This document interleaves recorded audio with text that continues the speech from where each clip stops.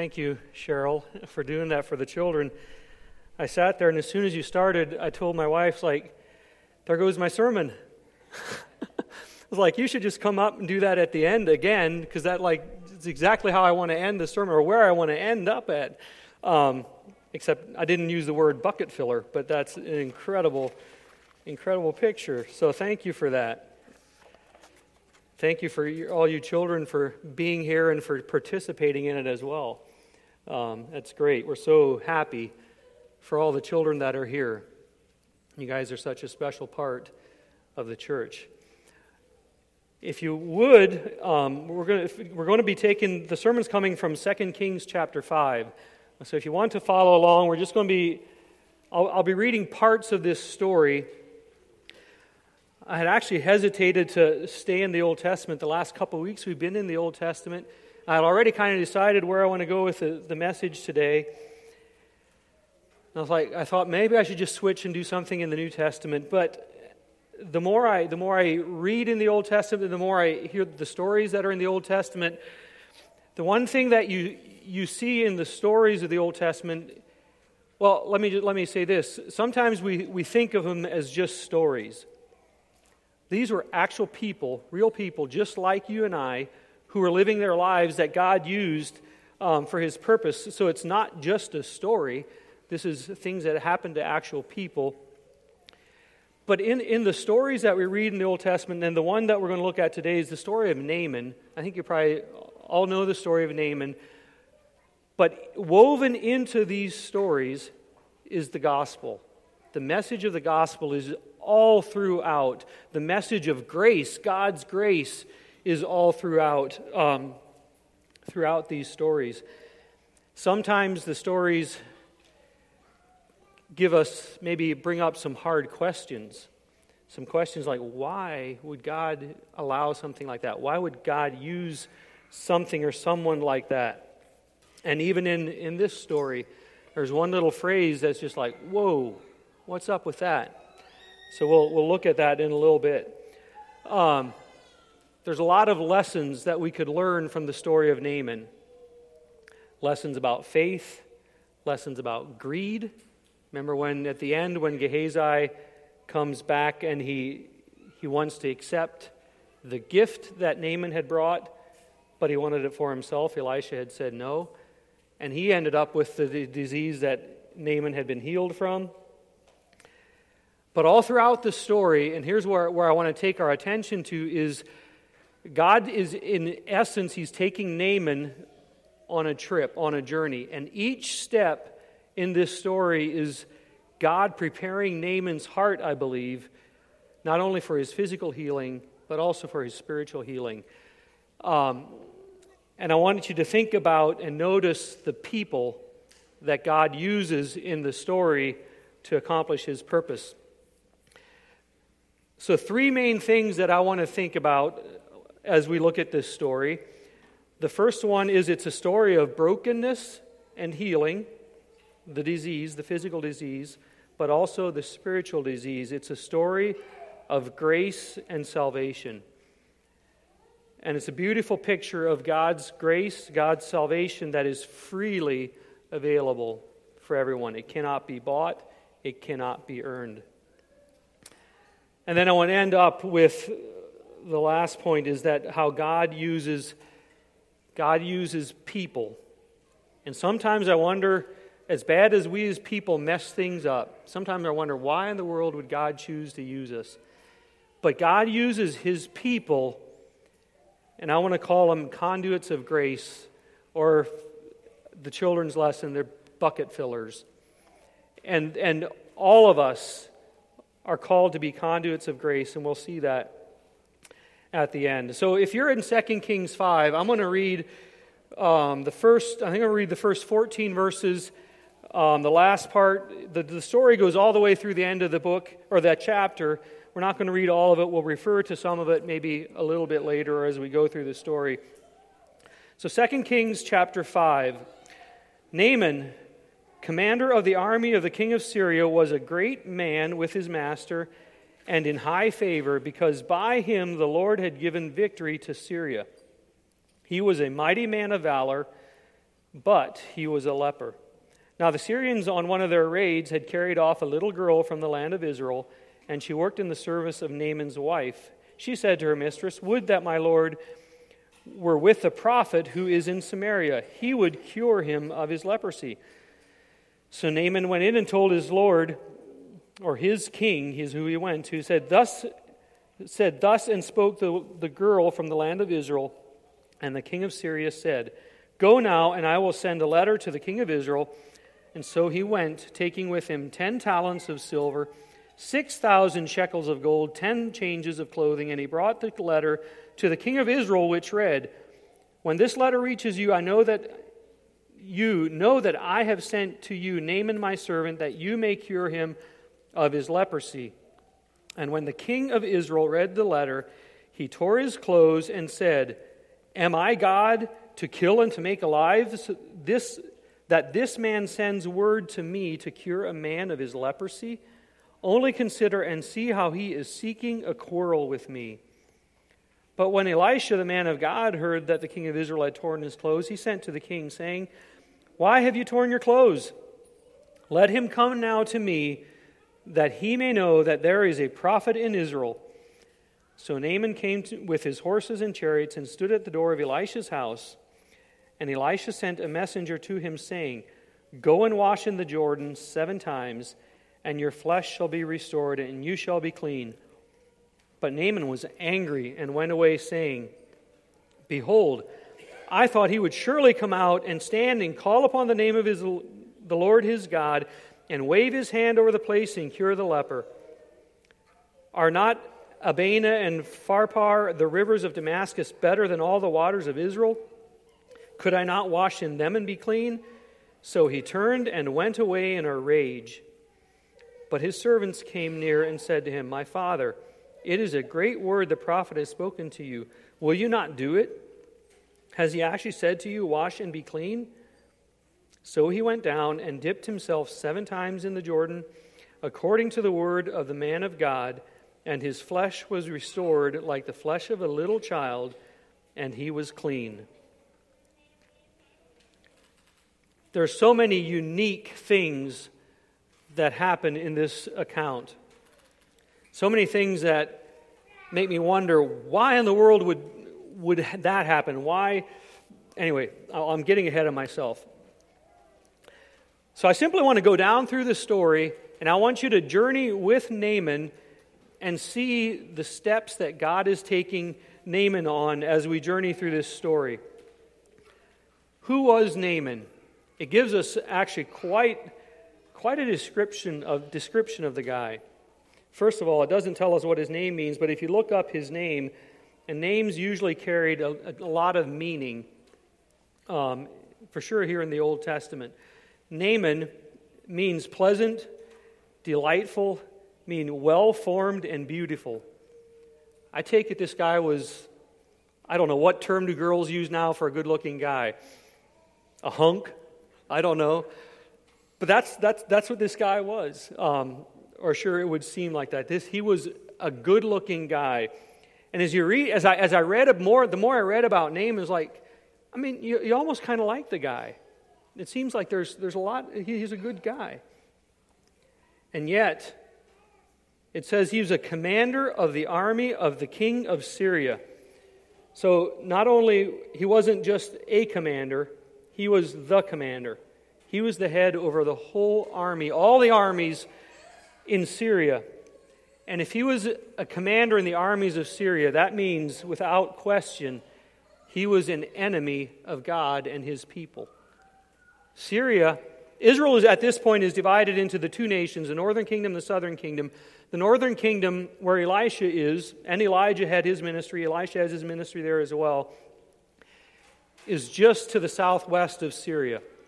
And Syria would constantly be conducting raids into Israel, and obviously taking captives and whatnot.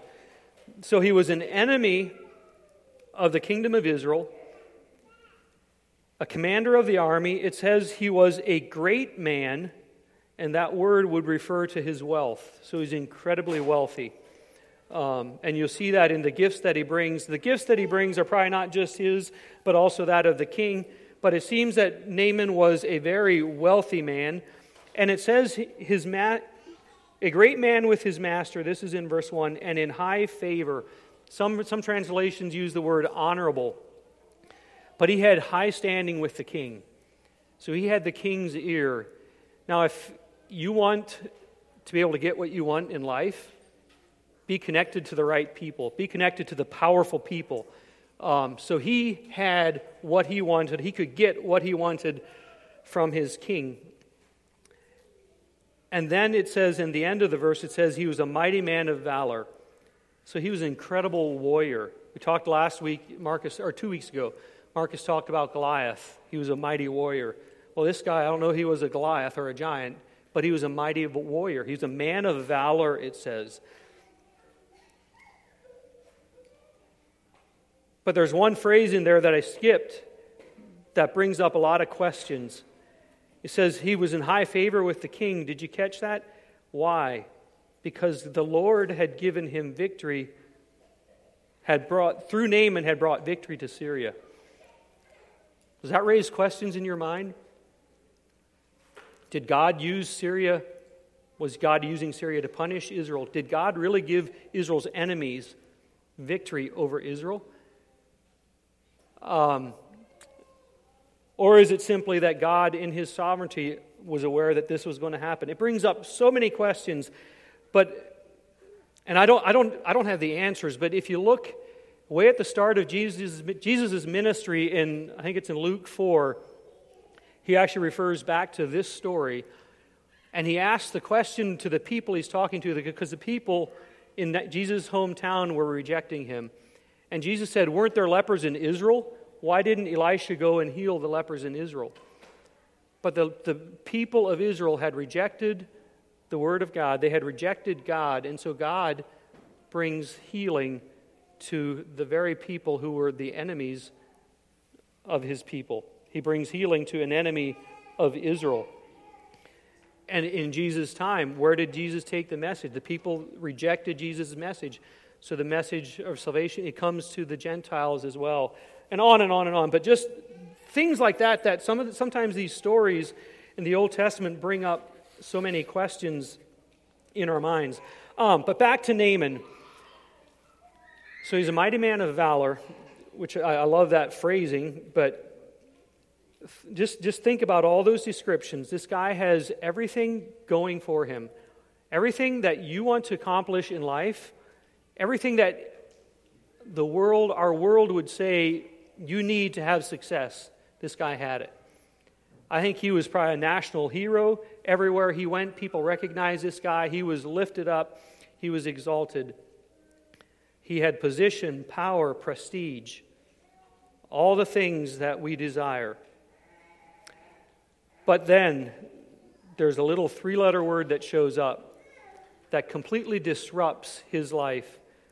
And it reveals, I think it begins to reveal in Naaman the emptiness of all the accomplishments, all the things that his power and his position have brought him. This one little word reveals how empty and unfulfilling those things are. And it's just the word "but." And it changes direction in his life. It says, "But he had leprosy." So why was leprosy so dreaded? Why was it such a dreaded disease? It was probably the most dreaded disease of the time.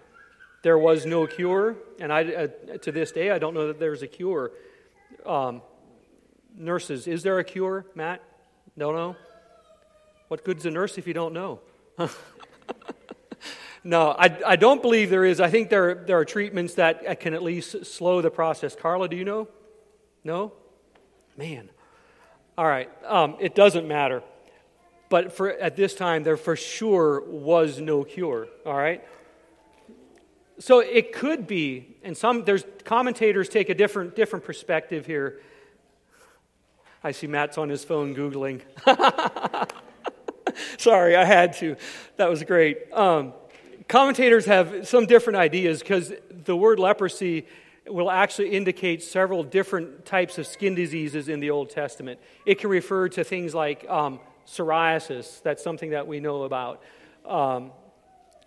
But I'm of the persuasion that Naaman had the leprosy that we think about when we talk about leprosy, because of the desperation that I see in Naaman to find healing. So why was this such a devastating thing for Naaman? So leprosy, the way that leprosy works is it works inside your body, and it's a blood disease, and out into the extremities, into your hands, your fingers, your feet, and your toes, maybe even your nose. The tissue in your joints simply begins to deteriorate and become deformed. And we hear accounts about how people would lose fingers, lose thumbs, or whatever it may be because of the disease. I read a book a number of years ago.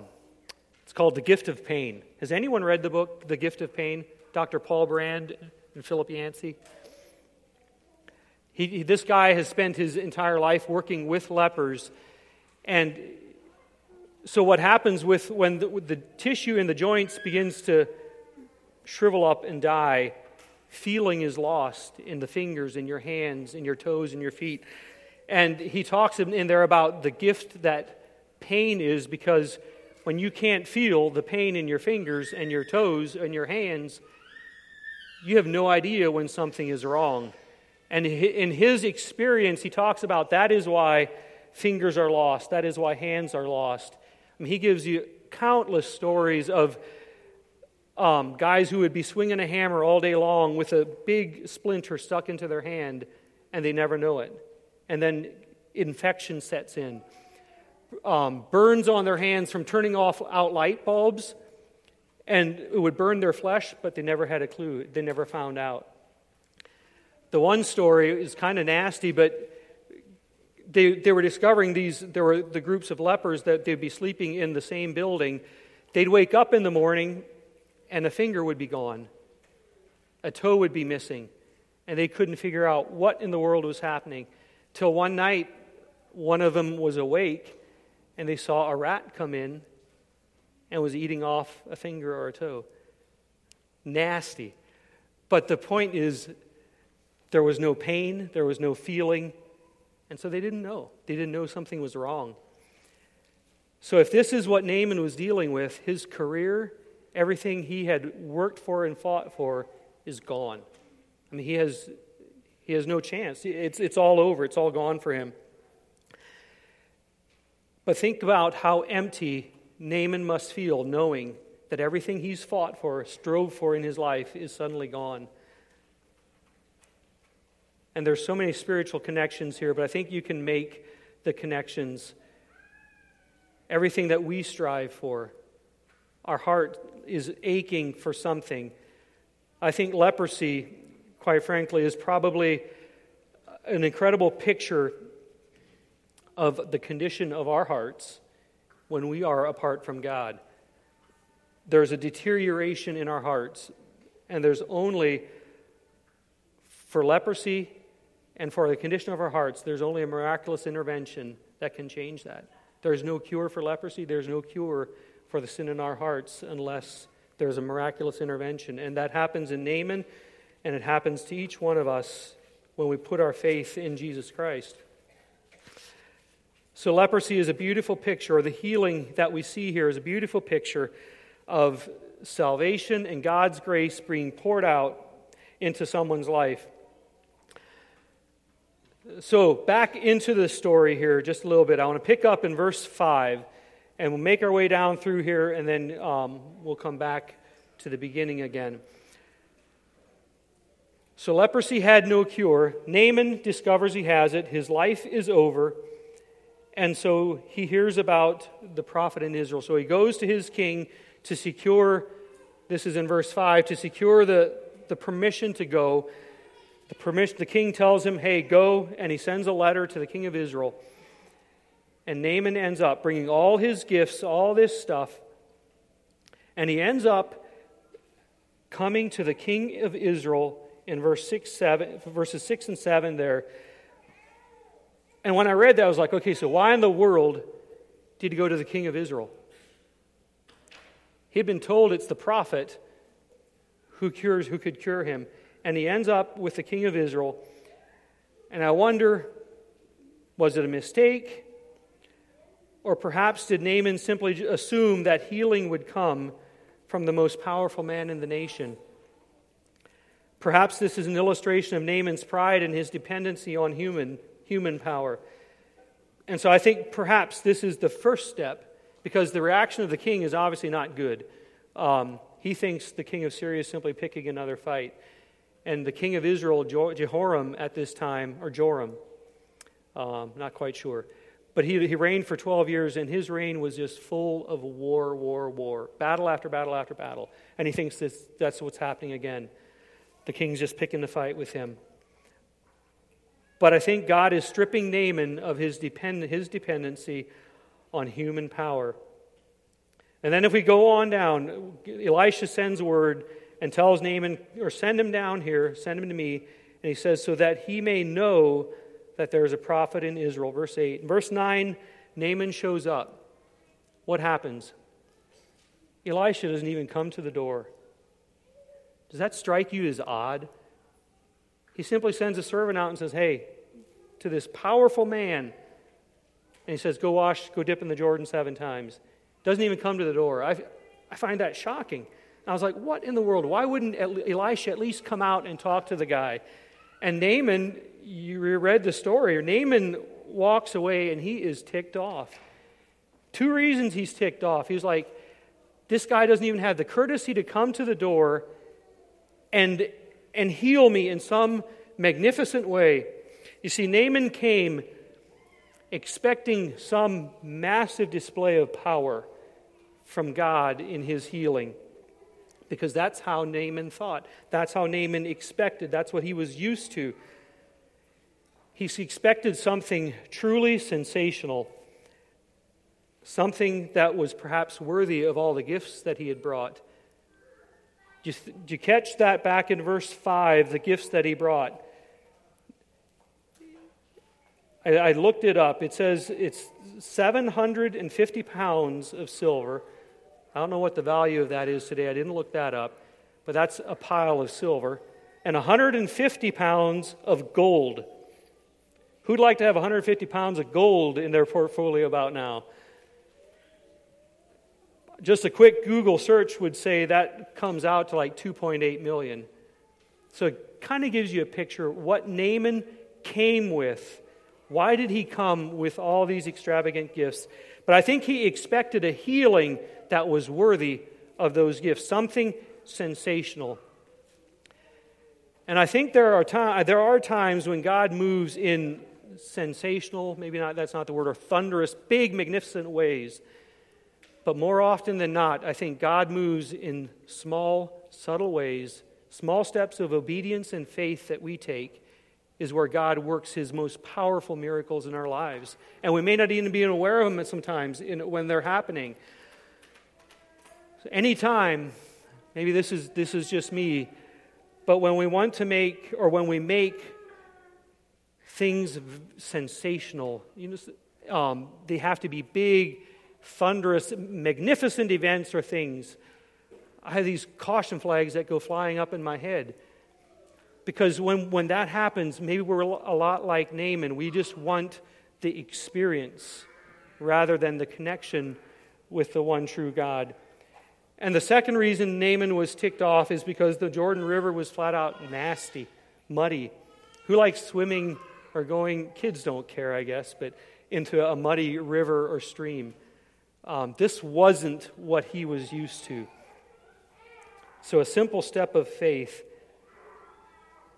is all Naaman needed to take. But I believe, this is my thinking, I think that Elisha didn't come to the door, and he told him to go dip in the Jordan River, the murkiest river around, because Naaman had to come to a place of humility and brokenness for God to be able to work in his life. And that's exactly where God needs to take each one of us if we're going to find healing for the pain or for the condition of our own hearts. But it's also a beautiful picture that salvation cannot be bought. All the gifts that Naaman brought, if you go on down through the story in verses 15 and on, After he's healed, he comes back to Elisha and he wants to give him these gifts. And Elisha says, I can't. And I wonder, would it have been wrong? Was it wrong for Elisha to accept any gifts? I don't know. Clearly God had told him not to.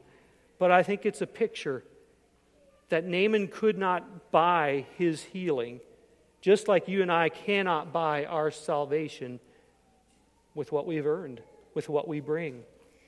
And so it's simply a gift that God gives us, and for us to accept that, and for Naaman to accept his healing, he had to be brought to a place of humility.